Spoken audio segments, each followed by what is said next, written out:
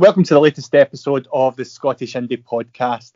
The podcast is just a fortnight old and already I've had some fantastic guests on. And what a guest I've got today. Radio DJ and music journalist Jim Geltley. Jim, it feels like a wee bit of role reversal here. You're normally the man in charge of the interviews, but today the shoe's on the other foot. Aye, well, thank you very much for having me. I mean, you're obviously running out of guests already. 3 episodes in, you're scraping the barrel, eh? Oh, absolutely not. I can assure you this is one that has had a great reaction and one that I'm very much looking forward to. What I'll do to start, and I've done this in the previous 2 episodes, we'll get the standard question out the road relating to the pandemic. How have you been coping? How is the family coping? Well, of course, I hope. Yeah, it's a funny one. I mean, my family's sort of scattered all over the place. So my youngest son's he's at home with us. I've got a kid at uni in Dundee, another one working in London. So don't get to see them very often, which is a shame. Things like Christmas sort of out the window. But, I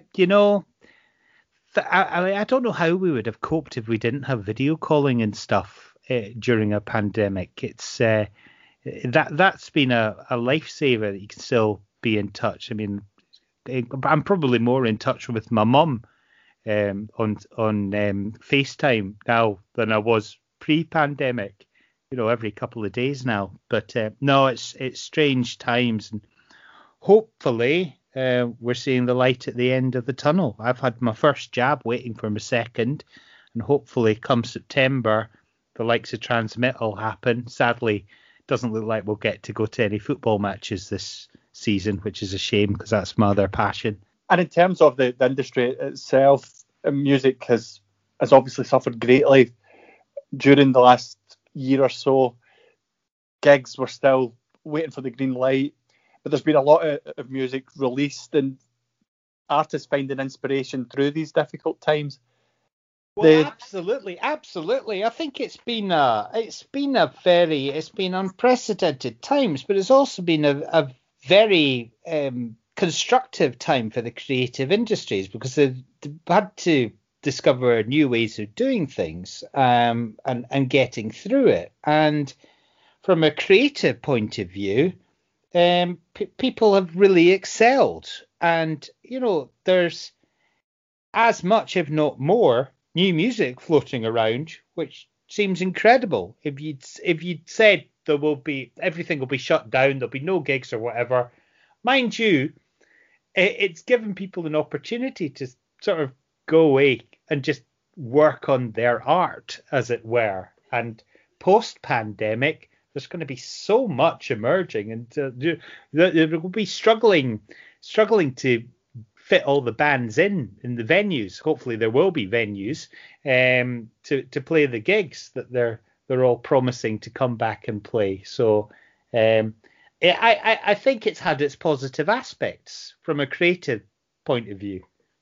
Yeah, it has been quite a surprise, I suppose, that we've not had lots of songs about sitting on the couch or the Tiger King and things like that, but we seem to have managed to stray away from that. Thing is, we have, and I managed to filter most of them out.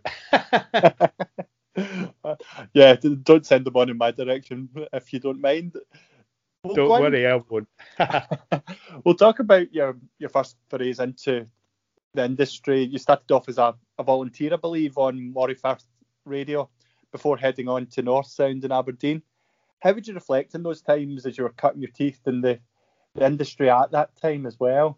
Yeah, I don't know whether I wanted specifically to get involved in radio. I think radio was a means to an end. Music was my main passion when I sort of discovered music and started getting to bands maybe in my early teens. I started going to live gigs, hanging around as well. Used to go to a night at Fat Sam's in Dundee called the Dance Factory, which was sort of a weekly alternative music night. It was like a disco and live bands. Saw some incredible bands, all the sort of bands starting to break through would play that as part of their tour, and would hang around after the band had finished by the dressing room door, hoping to go and meet the band. And we did that many a time. And and when I was discovering music, listening to John Peel, listening to Peter Easton on BBC Radio Scotland, taking wee notes of what I was going to go into Groucho's in Dundee and buy. I think if I wasn't on the radio, and I did this, I'd want to spread the word about all these amazing acts.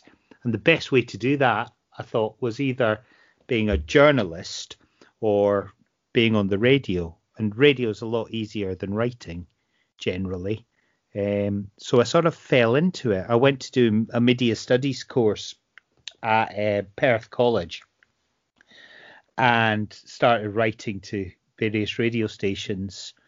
I think I got 3 positive replies, and I ended up working for these 3 radio stations eventually down the line. But I ended up, as you say, going to Murray Firth Radio for 2 weeks work experience in Inverness, and ended up staying for about 2 or 3 years, and eventually got paid for doing stuff, albeit in the office, but then did various other bits and pieces as well.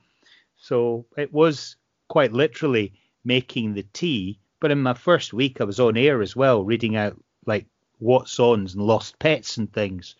So right in there at the deep end, and learnt so much, because when you're like volunteering and you're doing work experience, you learn by your mistakes, and you're just left to get on with it, as well as getting trained by people who know what they're talking about. And it's incredible looking back. I mean, there was recently a book about the early days of Murray Firth Radio that was released, and reading that, it's just like fascinating, because I'm remembering all these faces and all these names, and there's a hell of a lot of people that were at Murray Firth Radio in the late 80s when I was there, who are now, household names in terms of like radio and indeed TV, because they've gone on to bigger and better things.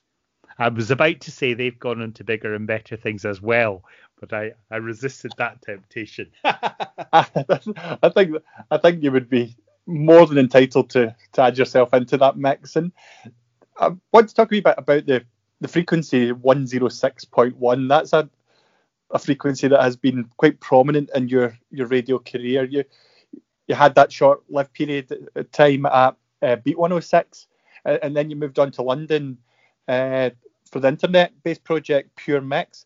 That must have been one of the first ventures of that kind, an internet-based radio station. Oh, it was a great idea. So the concept of Pure Mix was loads of different radio streams. But what made it different from things that we have now, like Spotify and the likes, where you can have your playlists and things, is you would go onto this website and it would ask you what you liked. It would play you clips of music and you say, I like this, I like that. And then it would gear you towards a specific stream. So my job at Pure Mix was to sit in a radio studio along with a bunch of other people and what's called voice track radio shows. So I'd be doing an extreme hip hop show 1 minute, smooth jazz the next, and then maybe a metal show or a pop show, and doing the links.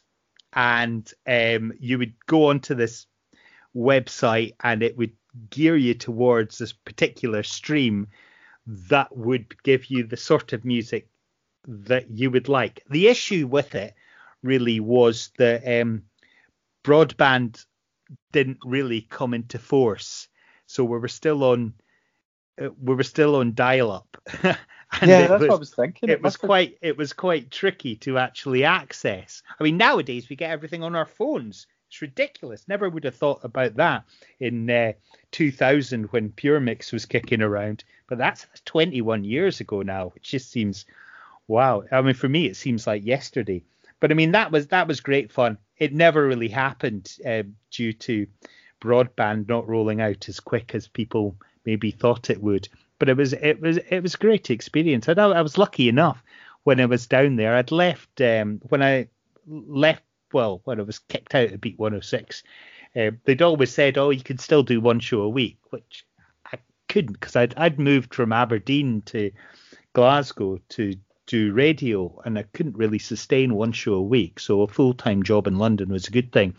But I was coming back at the weekends anyway because I had a season ticket at Dens Park. So I would come back. I mean, my wife and family probably thought I was coming back to see them, but then they probably clocked that it was every fortnight that I was coming back, and it tied in with the football matches and the Dundee home games. But no, I was at they'd always said, do one show a week, but I was at the strangely enough, I was at the XFM Christmas party in Leicester Square, and I bumped into my old boss, and he said, "Well, come back if you're coming back at weekends anyway. Coming back and do a show on a Sunday." So I did that. And then when Pure Mix sort of wound up, they created a new slot for me at Beat 106, and I returned to Beat 106 after about 6 months doing a late night slot. So it all came back and it all worked well. I had my wee time in London, living in a horrible mouse-infested bedsit after a while. Initially, when I first moved down, I was staying in at the same time I moved down, a record label called Hook and Bellboy from Aberdeen moved down with a band called Lift from Aberdeen. So I bided with them for a wee while before I got my own room in a bedsit. And they created a show for me when I returned to Scotland. So that was good. And then and eventually further down the line, Beat 106 moved away from some of the dance music and more towards modern rock and alternative stuff, and was rebranded as XFM. So I was totally in heaven when that happened, because that was right up my street. And then that changed hands again, or was rebranded again, became Galaxy, and it's currently Capital. Yeah, I can remember the excitement of that. The excitement of it becoming Capital. Let me finish, please, Jim. Yeah. The launch of XFM was massive because we didn't have an alternative radio station. I relate it to a time where I had just passed my driving test. I'd listened to songs that I loved on the radio. It was a foreign concept before that point, almost kind of like the alternative music channels in the late 90s and the early 2000s, where you were switching on the TV and seeing songs that you loved, and it was just magic. I know it was only a 2-year period where XFM exists in that format. Of course, it came back as Radio X or XFM Scotland rather a bit further down the line. But the chance for you to play bands that you loved on mainstream radio, that must have been a very exciting thing, and doing it in Scotland as well. Oh, absolutely. I mean, my passion has always been for emerging Scottish acts, and I continue to do that today on Amazing Radio. But no, I mean, the show that became the Beat Scene, as it's just, people still have, great stories, and there's nothing better when people say, "Oh, you introduced me to this band, that band, whatever," or "I wouldn't have heard the Fratellis had it not been for you."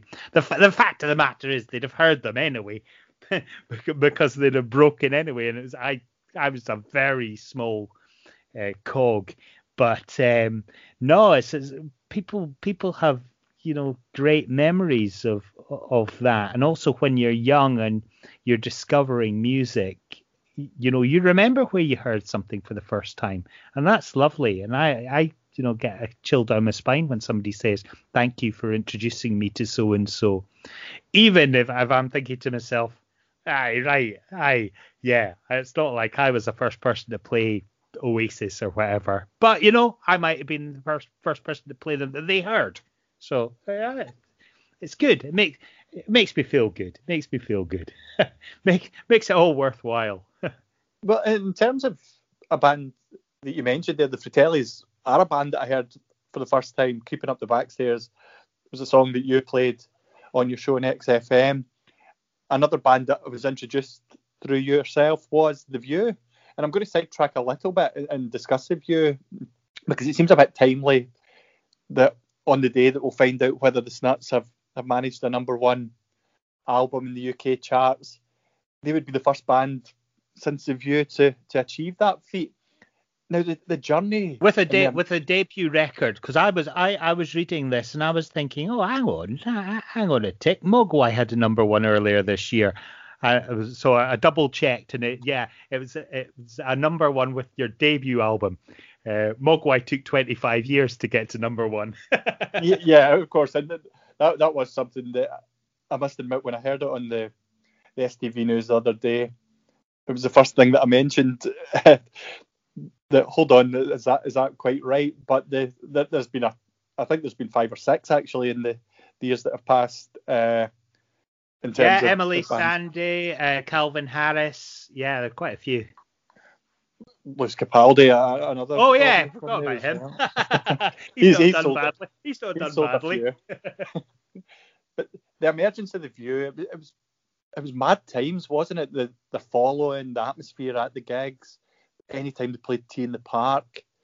And the thing I can remember about it is you weren't only there for it all, you would bump into you at the front of the gigs as well. So you weren't just watching on from the side of the stage. Yeah, I mean, I can't remember which was my first View gig. Because I'm pretty sure I saw them at King Tut's. I saw them at the art school. And the art school one I'll always remember, because I was pretty sure that everybody that was there had come on a bus from Dundee. And I was probably one of the few people who lived in Glasgow, even though I'm from Dundee, that was at the gig. And that might have been the first time I heard The View is on Fire chant. That was a pretty special night. And a pivotal time for me with The View was seeing them. I've still got a wee 10-second video clip of my son, who's now 21, when he was just a wee tot, dancing to The View and dancing to Wasted Little DJs at the Radio 1 Big Weekend in Dundee. Yeah, I remember that. I was there as well. Camperdown Park. So, I mean, that for me was just fantastic. I was in my hometown. I was seeing a band from Dundee going down an absolute storm and thinking, hey, these guys might get somewhere. I think Paolo Nutini had played the Big Weekend as well. And Brendan, Paolo's manager at the time, passed me a CD and said, this is his debut single. I said, all right, okay. And I think I might have been one of the first to play Paolo with the release stuff. I know he'd done some stuff in the past and demos and things. So he'd been a name I'd heard for a long time, Paolo Nutini, because he was always playing King Tut's, but I'd never seen him, I don't think, until and met him until the Big Weekend in Dundee. But yeah, no, The View, I'm just, and then another time with The View, I actually, on my stairs, I've got a picture, a lovely black and white photograph of The View playing at Coco, the nightclub in London, when Hats Off to the Buskers was nominated for the XFM Album of the Year, and I was lucky enough to be on the panel for that, along with Nicky Wire, Paul from Maximo Park, Connor, the NME editor at the time. It was quite a cool panel to be on, sat in a London pub discussing music. But The View, all the bands that were nominated performed at this ceremony, and I think The Enemy actually won it that year, possibly.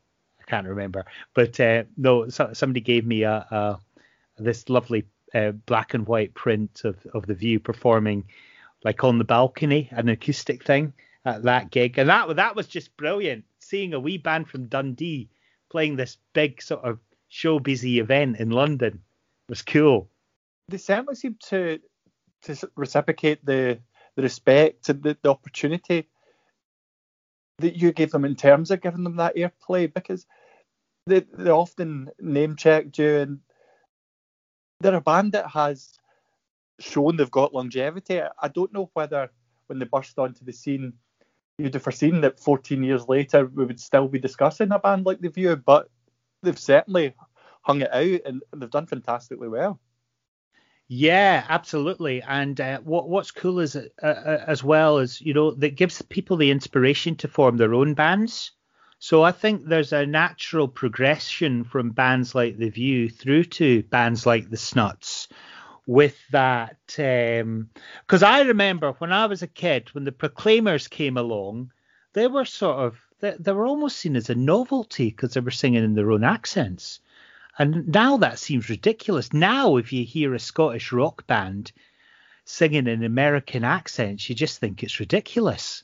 So I think bands like The View have been pivotal in sort of pushing things forward and giving us an identity as a nation as well, and something to be proud of. Yeah, I think you're absolutely right. See, around that time, the festivals, you remember Tea in the Park just being and XFM are really championing Scottish music at the time as well.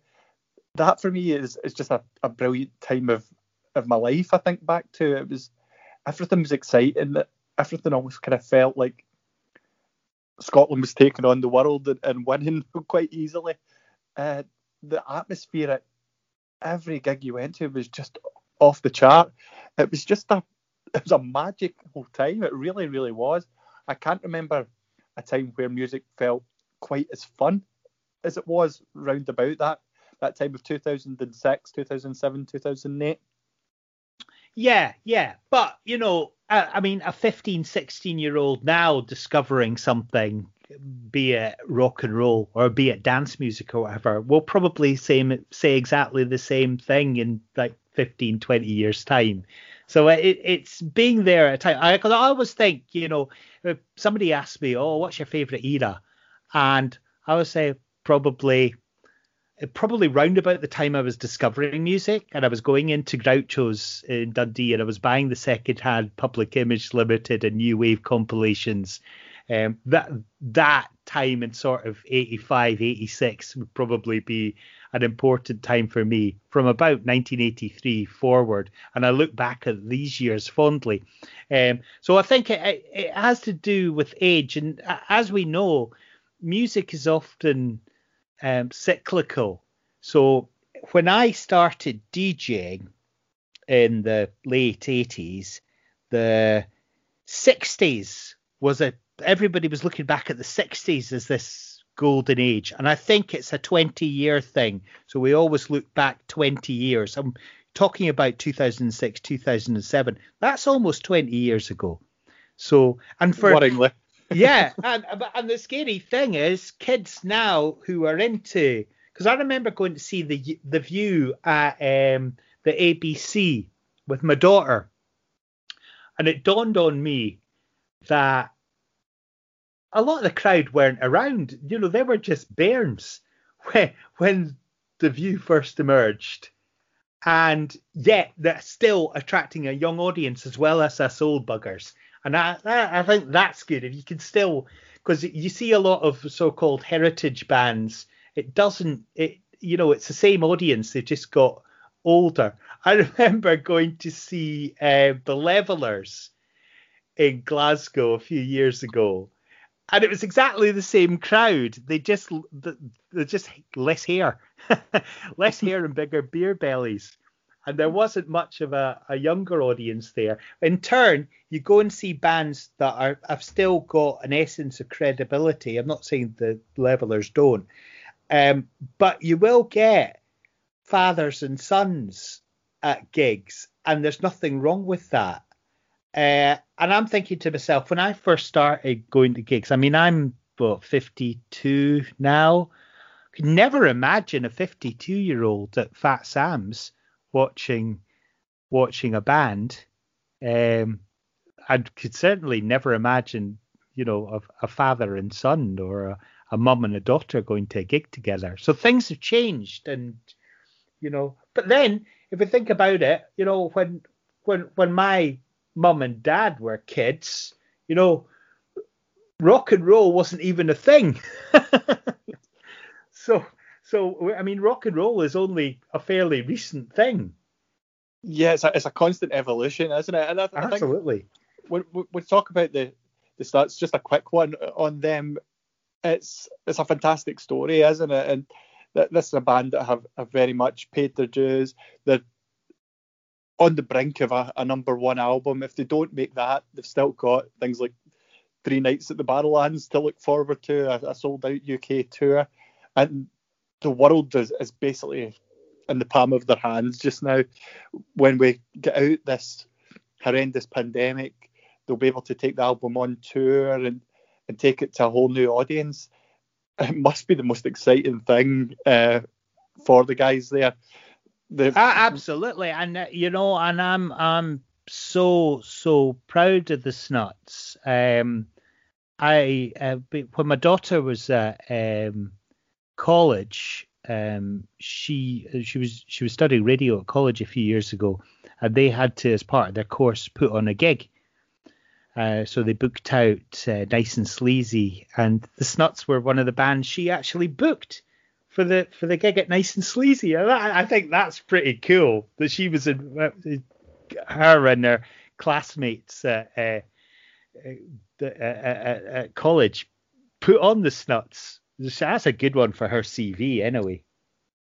Absolutely, and I was very proud as well when they had said that their fondest gig memory was the Motherwell Civic Centre as well. So I'm hoping that when the American press and everything else get hold of that story, there'll be people making pilgrimages to M&Ds and the Civic Centre in the years to come. Well, is it only the once they played the Civic Centre?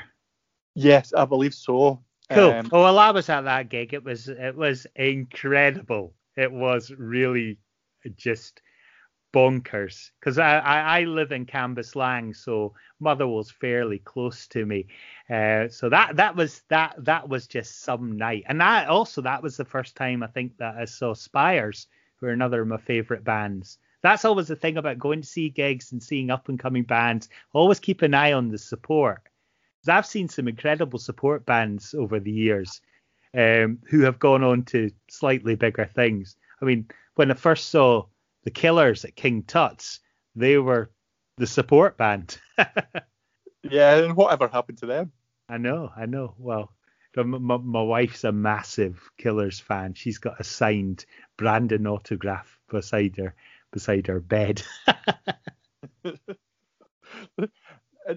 Talking about bringing it back to yourself, Jim, I'll go on to talk about a slightly less impressive honour, but in terms of, you were hanging about with Nicky Wire and Paul from Miximo Park, so it was no surprise that you were included in the Razzies Hot 100 in 2007. Oh, yeah. Aye, I forgot about that. A man with real influence. And then a year later... Hey, I tell you, I don't know if this is what you're going to mention as well, the Evening Times did a list of the 100 most powerful people in Glasgow, and I made that. I did not know this. No, yeah. My research has let me down here. Aye, that's pretty bonkers. And then, but hottest and the hottest list in the Raz. I don't remember what my wife thought about that. Who won? I mean, he's not available. We need to find out who the winner was for that. If the Raz could get in touch. The John Peel Award the following year, though, the outstanding contribution to music. I don't want to talk you up too much while you're on the line here, but again, what an incredible honour, and I thoroughly think you deserve it. You must have been gobsmacked by that. Yeah, that was great. It sort of coincided with my 40th birthday as well. So it was a real honour, because as I joke all the time, you look at the list of people that had previously won the PRS John Peel Award for contribution to music radio, and looking down the list, I'm the only person I've not heard of. Because I mean, it's literally, I mean, John Peel himself had won it, and it was renamed in his honour. But it's like Chris Tarrant, Johnny Walker, Kenny Everett, just they're all household names, bar me. What was the presentation like in London as well? You must have been wining and dining with some really it was like people. it was. I can't even remember if there was any bands playing. Oh no, I remember PRS handed it was like a music radio sort of conference event type thing. So it was at Indigo 2, which is a nightclub within the O2, and up comes so I came on after Gary Barlow had got his award, and Gary Barlow gets presented with his award for the most airplay or something. So he comes up and he said, "Right, thank you very much," and then walks off. And then I did about a 6-7 minute speech thanking everybody in the world except the wife, which I wasn't happy about. But big surprise for me was that John from the Fratellis popped up to present me with the award. And I was like, wow, I wasn't expecting that at all. Never knew he was in the building. So that was very cool. Very cool. Gary Barlow, adequate support act, I would say, but not. I'm not quite sure he was worthy of sharing the stage with you that night. Well, I think Gary. Well, at least Namone, who was presenting it, pronounced his name right. Well, yeah, it's possibly a little bit more straightforward for those down south. But there we go. The August 2008, yourself and a number of staff left XFM after the announcement that it would be becoming Galaxy Scotland. And as I was making some notes for this podcast, I was thinking back to that time, and I feel like it was a wee bit of a turning point. That radio station that had provided the excitement that I described earlier on in the episode, that was obviously going away. Things like the NME as well, circulation was dropping. There was talk about that eventually being stopped, and it would go on to be an online publication. The things that had become a staple of that couple of years began to disappear. Was there a feeling of a bit of deflation that after building up or being part of building up that project, it was falling by the wayside? Absolutely. I mean, we saw it coming. And there were rumors of sales and stuff, and they actually excuse me, they actually fought it for a while, and then it was taken over and rebranded. But no, it was like a death of the family, because it was something that I was so passionate about. I mean, I remember when XFM first launched in London, my demo was straight in the post. I never got anywhere with that, but when XFM came to Scotland, it was just like, wow, this is an alternative radio station. This is so me. And when a radio station I was already working for was rebranding as XFM, it was just absolutely perfect. And it was cool as well. It was a great team. And, very sad. I mean, a lot of the team are sort of still working in radio and stuff, which is good. But I mean, I was absolutely gutted. And I was delighted that I managed to get another radio gig. Not too long after that, Jeff Szynski, who'd actually been sort of the junior news guy, one of the news team at Murray Firth Radio when I was there, and he was in charge of BBC Radio Scotland. I had a chat with him, and they had a show and they were looking for another presenter, and I jumped on board and got involved with Dabster Productions, who were producing the show, and they brought me on board to co-present the Music Bed on BBC Radio Scotland. So that was nice, and that turned up, and that again, that was via a guy that I'd worked with back in the late 80s in Inverness. Yeah, so it's kind of testimony to the advantages of having that introduction, while it might be quite, I don't want to say underwhelming, but you're a very small part in a bigger machine at the time. You mentioned reading out these adverts on air, making the teas, but you got your foot in the door. And I think that relates to a lot of areas of both broadcast journalism and also journalism in the written sense as well. That opportunity sometimes is all you need, that door to open, because when you've got yourself in that right circle, it can really lead to a lot of good things for you further down the line. Yeah, no, absolutely. I mean, a lot of the stuff I've done, it's just fallen into place nicely.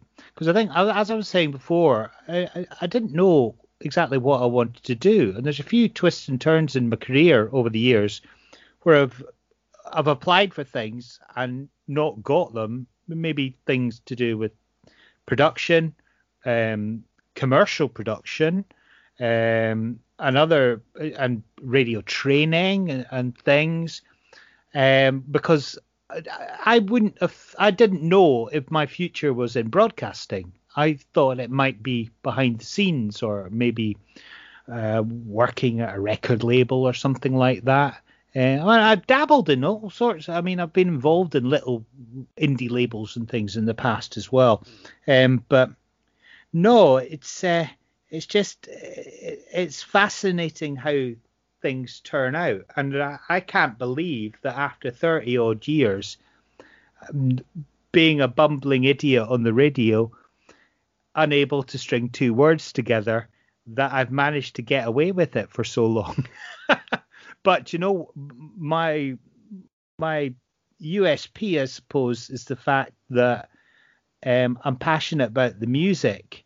I'm not the slickest radio presenter, but, you know, I know what I like, and that's what I want to get across. And that's the sort of music I want to share. A lot of people get into radio with maybe ambitions to get into the telly or to do a breakfast show. That was never my ambition, says he who's currently presenting a breakfast show. But, you know, my passion and my enthusiasm wasn't for radio, wasn't for broadcasting, it was for the music. And I would like to think it still is. And I can't believe I'm still playing new music on the radio after 30 years. And that's exactly what you've continued to do on Amazing Radio, the Unsigned Show. You've always been, and you've mentioned that you've always been someone to champion unsigned acts, and you continue to do it right up until last Sunday, and you'll do it again. Well, what do you know that I don't know? Right up until last Sunday. That's me. I'm done. That was the last episode of your Amazing Radio show. Fair dues. I've not seen your mail. I promise you. I better check my email. I've not been given the bullet. That would be really awkward. That would be a horrible way to end this. This would be a good legacy for me. Bow out on the Scottish Indie Podcast. That's good. That's me officially announcing my retirement. Although that did happen a few years ago in an NME piece. It was a Q&A with Simon Neil from Biffy. They were asking him questions about Biffy Clyro and about himself. And one of the questions in this NME spread was, who gave you your first play on the radio? And he said, it was Big Jim at North Sound in Aberdeen. I think he's retired now. That was about 10 years ago. Oh, well. Did you ever manage to get a right to reply to that? Well, I've seen him a few times since. I've always forgotten to mention it. But I think it's hilarious. So I've got that cutting. I take it, though, that as playing new music, whether you're the first one to play them or just kind of giving them that extra push, is that where you get most of your satisfaction from, giving these bands airplay and almost seeing what happens? You've lit the torch fire, and what happens after that, I guess, depends on those that are listening to the show and how they consume their music. You know what it is? It's a good thing to hang on.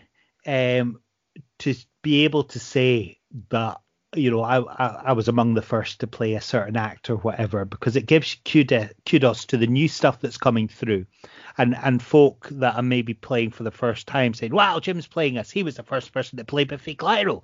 And that's cool. So that gives me, I think that gives me a bit of longevity but because of that can never be taken away.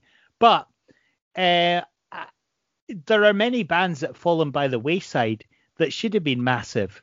And that, as I always say, isn't down to them not being very good. It's down to the public not having as good taste as me. What about the return to XFM as XFM Scotland? You landed a more prominent role there. You were hosting the drive time show.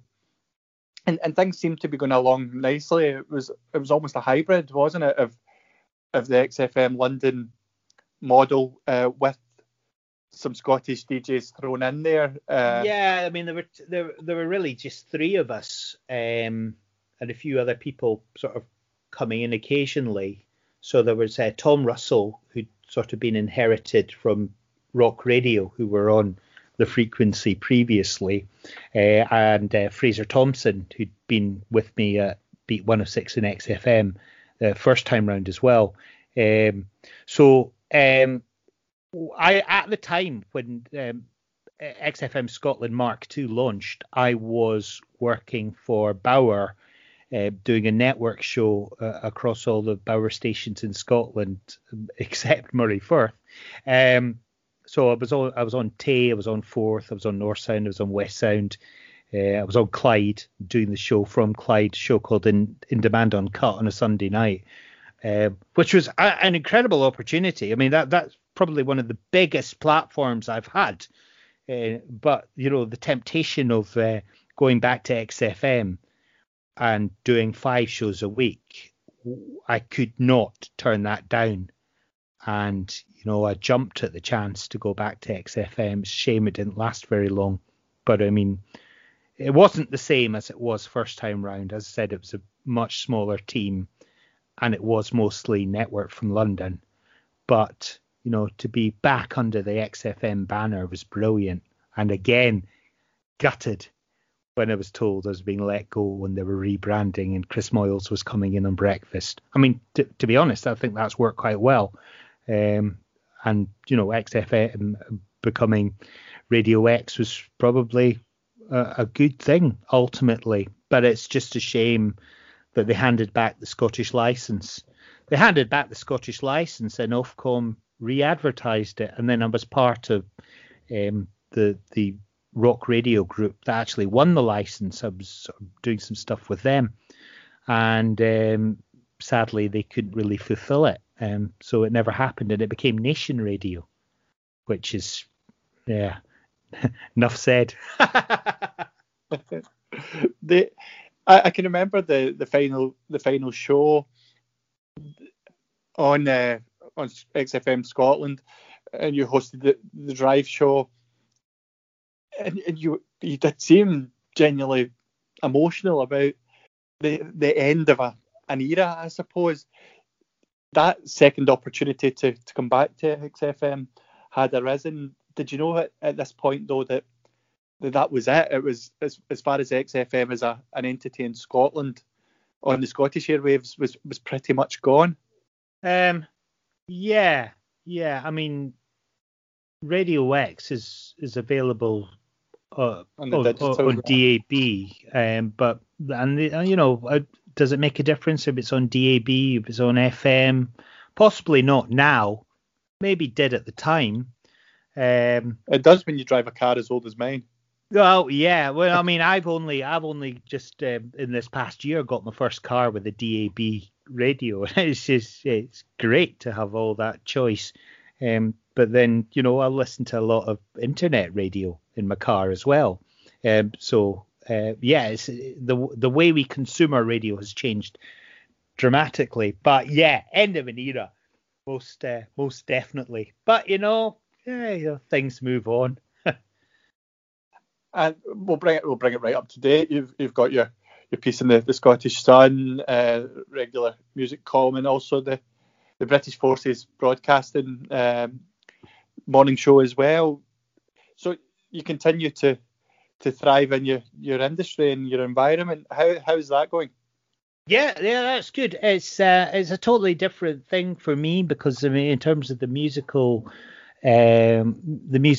I mean, it's a formatted radio, so I don't really choose the music. I'm working as a broadcaster. That's why, and working with the armed forces community, which is a steep learning curve, but you know, I get a lot of enjoyment out of it.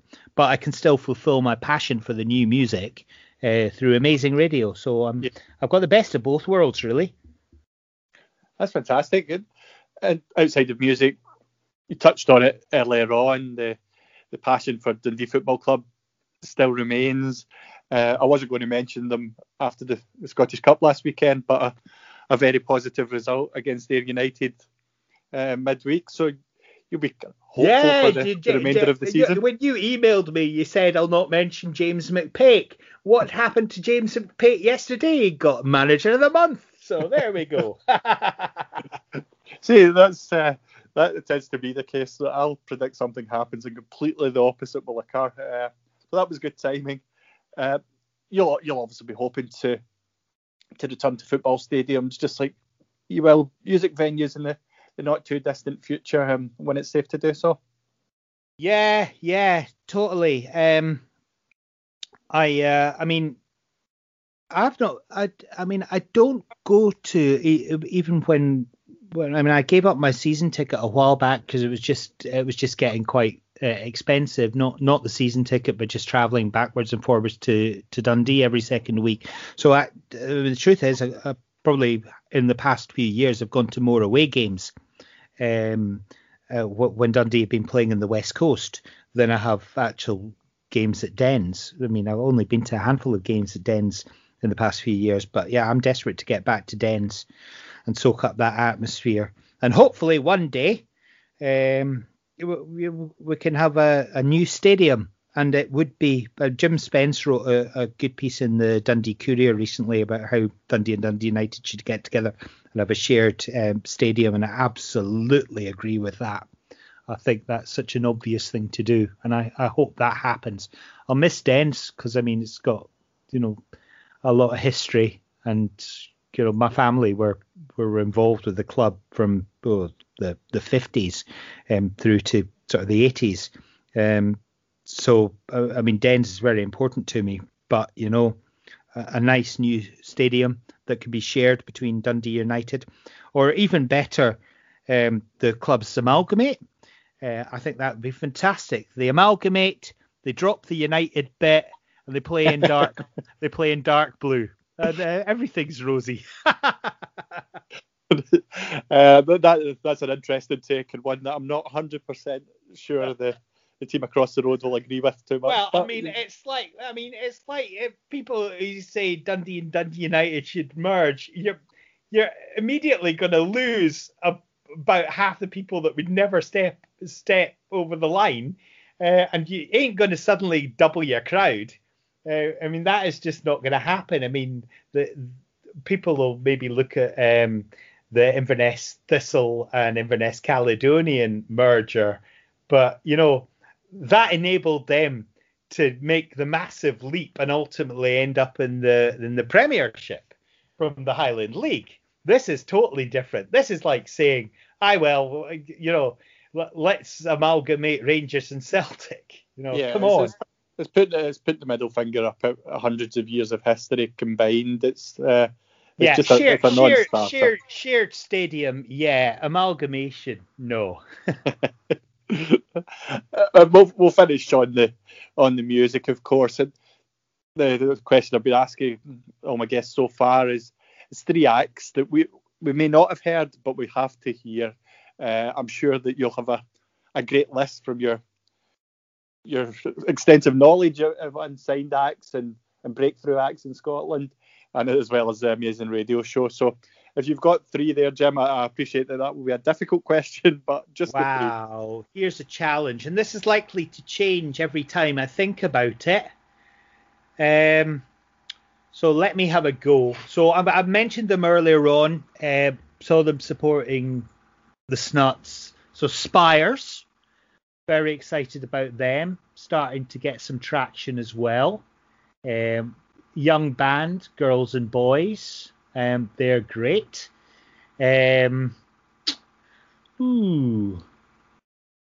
you're right. It is tricky. Heights, I've got a lot of time for, and I like the fact that a lot of their demos and early recordings were worked on in Dundee, despite being from a Glasgow band. So Heights, certainly check them out.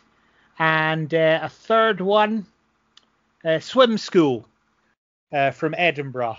Very exciting young band as well. Oh man, I can't leave it at 3. It's so frustrating. I mean, I love Baby Strange. I love Tijuana Bibles. They've been around a bit longer. I love pretty much everything that's coming out of Seven West Music, Seven West Studios, Seven West Records in Glasgow. So if rather than pick 3 bands, I would say go and check out everything that's coming through Seven West, because that for me is one of the most exciting labels and studios in Scotland at the moment. And a final one, I appreciate so much your time over the course of this afternoon, especially when you had to be up so early today.